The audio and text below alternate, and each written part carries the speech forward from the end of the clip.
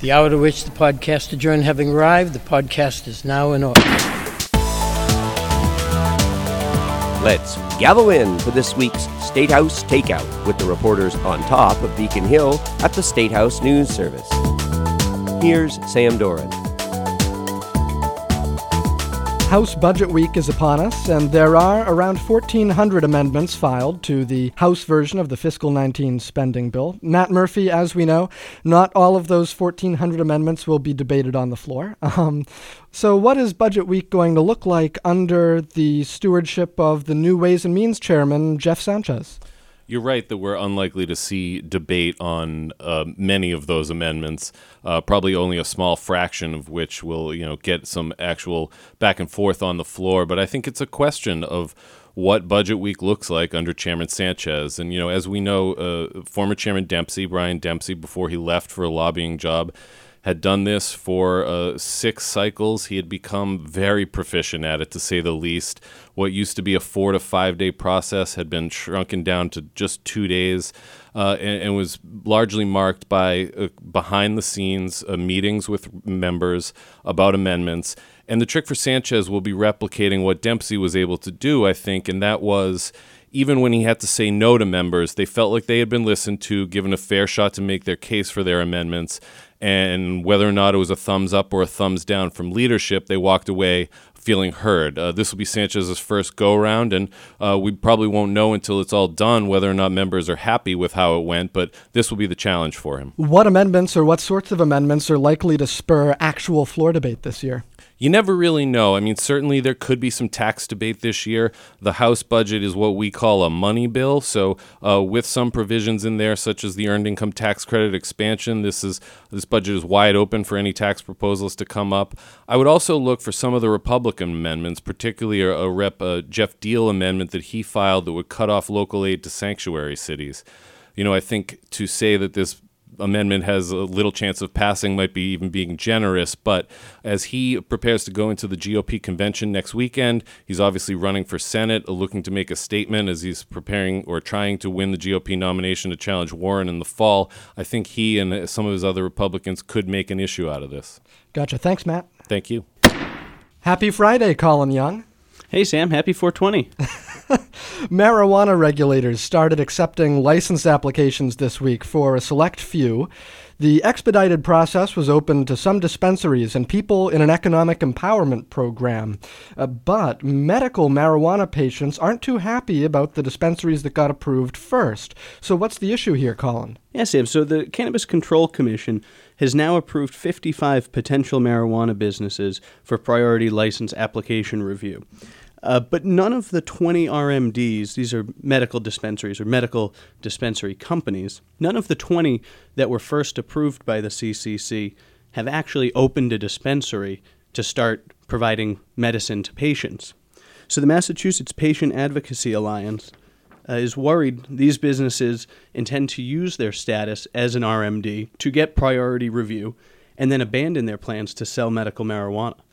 So what is the CCC doing, or what have they done to try to protect patients? Yeah, already in the CCC's regulations, after hearing from patients and advocates, they wrote in a requirement that medical dispensaries that begin also selling recreational marijuana will be required to preserve about a third of their supply exclusively for medical patients. And Sam, I got another little nugget for you today. House Budget Week is coming up next week, and so it is. We've got 1,400 amendments filed to that, including some on marijuana.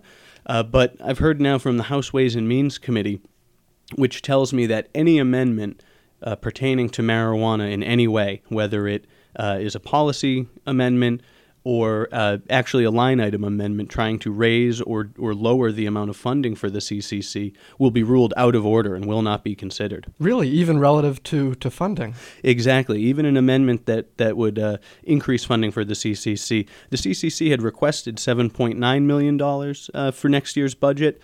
The governor recommended $7.6 million, and the House came in even a little bit below the governor at $7.57 million. And it seems that they're going to be stuck right at that number throughout the House process. Why would amendments like that be ruled out of order? The Ways and Means Committee says that they don't want to sort of mess with anything while the CCC is still implementing its regulations. So they don't want any amendments that might really rock the boat before we get going with legal sales. Interesting. All right. Thanks, Colin. Thanks a lot, Sam. At least one big question remains since Governor Baker signed a major criminal justice overhaul into law last week, and that is, what's all this going to cost? Now, Katie Lannon, you've been looking at this. What's the price tag on criminal justice reform? Yeah, Sam, thanks. That is kind of the hanging question at this point. The supporters of this bill, the people who have been pushing for it for years, say it will save money in the long run by reducing recidivism rates, reducing incarceration rates, and the costs associated with those. Now, in the short term, the governor thinks it's going to cost at least $15 million to implement this all this year, and possibly as much as $40 million next year, fiscal 2019, and that's for hiring new staff, buying new equipment, upgrading computers, in some cases even building new lab space. $40 million.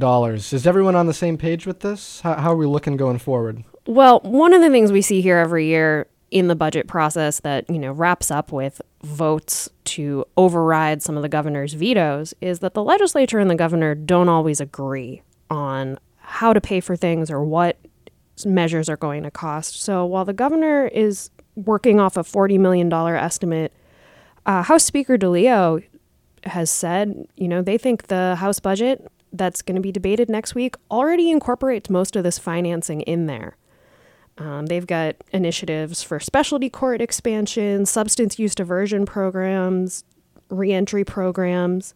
But the speaker has said, if there are areas that aren't funded yet, they're looking forward to working with the governor's office on those. And how about funding for the rest of this present fiscal year? So when the governor signed the new law last Friday, he also filed a new bill making changes to it, some big, some small. And that bill contains a $15 million reserve to fund whatever needs to be done more immediately. And where does that bill stand right now? It's in the Judiciary Committee, and we'll see where it goes from there. Thanks, Katie. Thank you. The outright ban on stun guns and tasers in Massachusetts was ruled unconstitutional this week by the Supreme Judicial Court. Andy Metzger, you've been covering this decision for us. Did anyone see this one coming? Anyone who was paying attention did. The U.S. Supreme Court came to a very similar conclusion 2 years ago when it overturned the conviction of Jamie Caetano, who had a stun gun to protect herself against an ex-boyfriend. Now, and in that case, the Supreme Judicial Court had upheld Caetano's conviction, but the Supreme Court vacated that in 2016, essentially calling the SJC's arguments bordering on the frivolous. So the writing wasn't merely on the wall, the writing was in the case law coming out of Washington. So are stun guns legal now in Massachusetts? Pretty much. The SJC wants to give lawmakers time to regulate the weapons, so it delayed entry of the judgment by another 60 days. And Speaker DeLeo says he will file legislation within that time period. But as it stands now, essentially everything on the books banning stun guns and tasers has been deemed unconstitutional by the state's highest court. So that's interesting timing then, given that there's a lot of momentum in Massachusetts right now behind making gun laws stricter, right? Right, and there's a little momentum behind regulating tasers and stun guns as well. As Senator Brownsberger bill that would regulate those similar to firearms was given a favorable report by the Public Safety Committee about a week ago. Gotcha. So we might see some action on this in the legislative branches. Thanks, Andy. Thank you, Sam. State House Takeout is a production of the State House News Service. And for a daily fix of State House headlines, visit masterlist.com. Masterlist with 2 S's. Thanks again for listening. See you next week.